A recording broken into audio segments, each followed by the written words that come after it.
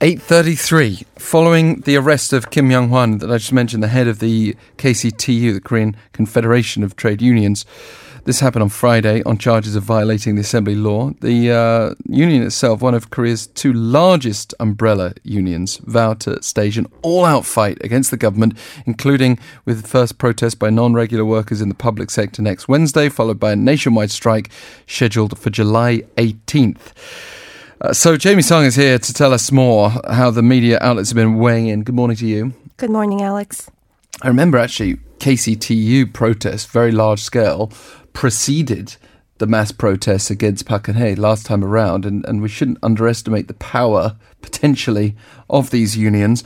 How did the 한국일보 respond?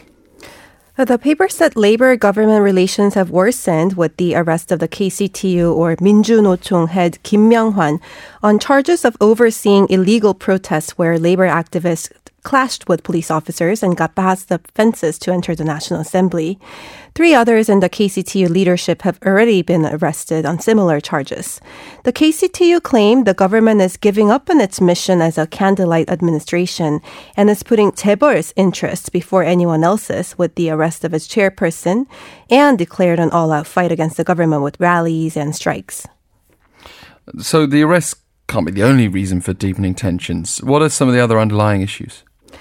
Yeah, you're right. The paper said discontent has been building for some time within the KCTU over how the government has not been supporting labor, which helped to launch the Moon administration with its support, like you said.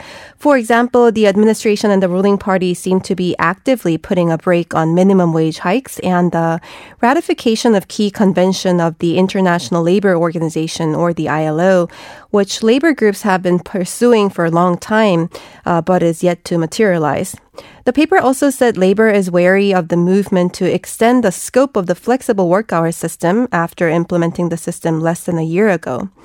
If the unit time increases from the current 3-month maximum to over 6 months as businesses demand, it would become more flexible for companies to assign even more hours to the workers when the demand is high. So over a period of 6 months as opposed to 3, which could push up the number of 64-hour work weeks to 13 weeks. So the 한국일보 posited the Moon administration must have something to say in response to these grievances. Yeah, the paper said the Moon administration implemented labor-friendly policies such as the 52-hour work week and raising the minimum wage by more than 10% for 2 consecutive years despite the criticism from the employers. And it's the lawmakers who are pushing to revise the labor laws or not ratifying the ILO conventions. So the administration cannot be held entirely responsible, according to the paper. However, the paper also pointed out the administration's labor policy would lose its meaning if the KCTU refuses to engage in forums of social dialogue, such as the Minimum Wage Council. So the Blue House and the government need to embrace labor through more active communications. The paper urged the administration to show a change of attitude by reflecting on the labor policy that has fallen short of their campaign pledge, and the KCTU to drive a change in government policies through dialogue, not a fight. And the Kyunghyang Shinmun raised questions about the arrest of Kim Myung-hwan. Yeah, the paper acknowledged the court could order an arrest if one has violated the law because no one is above the law, and the leader of the KCTU is no exception. However, it questioned whether there is enough ground for the court to believe that Kim Myung-hwan may destroy evidence or escape to have him remain in arrest during trials. The paper reported Kim's arrest warrant justified the arrest by stating there is reason to believe that he may escape. However, Kim has been actively cooperating with police investigation and admitted most of the charges against him during the substantive review of the arrest warrant. That is, when presenting his case before a judge who decides whether to issue the warrant or not. The paper maintained he showed absolutely no sign of refusing to be summoned or disappearing, and claimed that it should be looked into whether Kim's arrest complies with the constitutional principle of proportionality, which was designed to limit the infringement of freedoms by the government to the minimum necessary.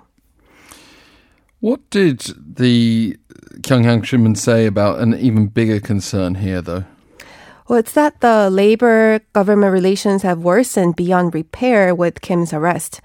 Kim is one of the leaders of Korea's two umbrella labor unions, and Kim has emphasized the importance of reaching a social agreement through dialogue.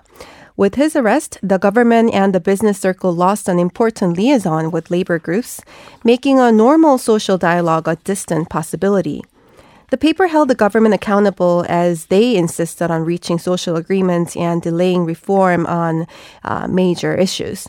As for the minimum wage increase, the paper said the administration and the ruling party outright demanded that its pace be slowed down or the minimum wage be frozen.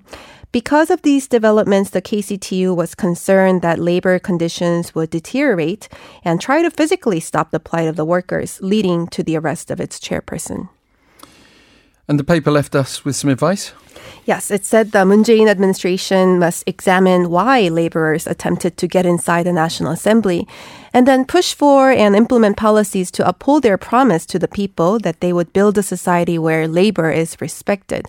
Because just waiting to see whether a social agreement could be reached would not automatically bring respect for labor. As for the KCTU, the paper urged them to engage in dialogue, including participation in the economy, social, and labor council as a first step. It said insisting on fighting without engagement out of feeling wronged and indignant may be what some people want, but not what the public wants. We've also got the pro-business, male business news argument. What was that? Well, the paper said it doesn't understand why the KCTU blames the government on an arrest decided by the judicial branch and said the KCTU's denunciation of the government for violating the candlelight spirit is an insult against the separation of the three powers and the Constitution. The paper also accused the KCTU of acting like a major shareholder of the government and said their use of the term candlelight administration shows their view that the candlelight protests they led enabled the birth of the Moon administration. The mail business then accused the government of never putting its foot down and drawing the line at the KCTU's demand for pro-labor policies, and the police of being mere spectators as they only defend themselves against the violent protests by the KCTU. The paper ended the editorial by saying the KCTU is challenging the principle of constitution with its fight and that the government should not condone its fight or succumb to the pressure. And finally, the Chosunilbo called the KCTU a monster. Yes, the Joseonilbo said Kim is the fifth chairperson of the KCTU to be arrested on charges of violent protest and said the acting chairperson's remarks from Friday right after Kim's arrest that they will fight so that they would not bully the KCTU again is a blatant threat against the government and businesses.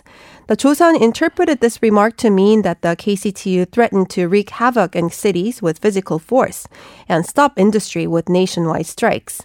The paper quoted the conservative 바른미래 Party's advisor Ju Dae-hwan, who said the monster, when he was referring to the KCTU, has to be killed or locked up for the sake of future generations.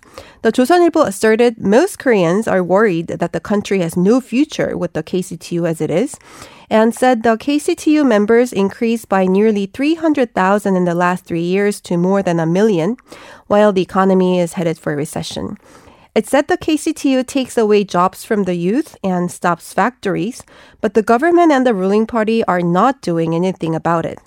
The paper went on to make a far-fetched claim that if the monstrous KCTU cannot be turned into a normal labor group, there would be no economy, no law and order, and no future for the youth. Of course, it was a conservative government that clashed so heavily with the KCTU in previous years, and that is a conservative media outlet as well, sharing that opinion. Jamie Sung with our Spectrum today. Thank you very much. Thank you, Alex.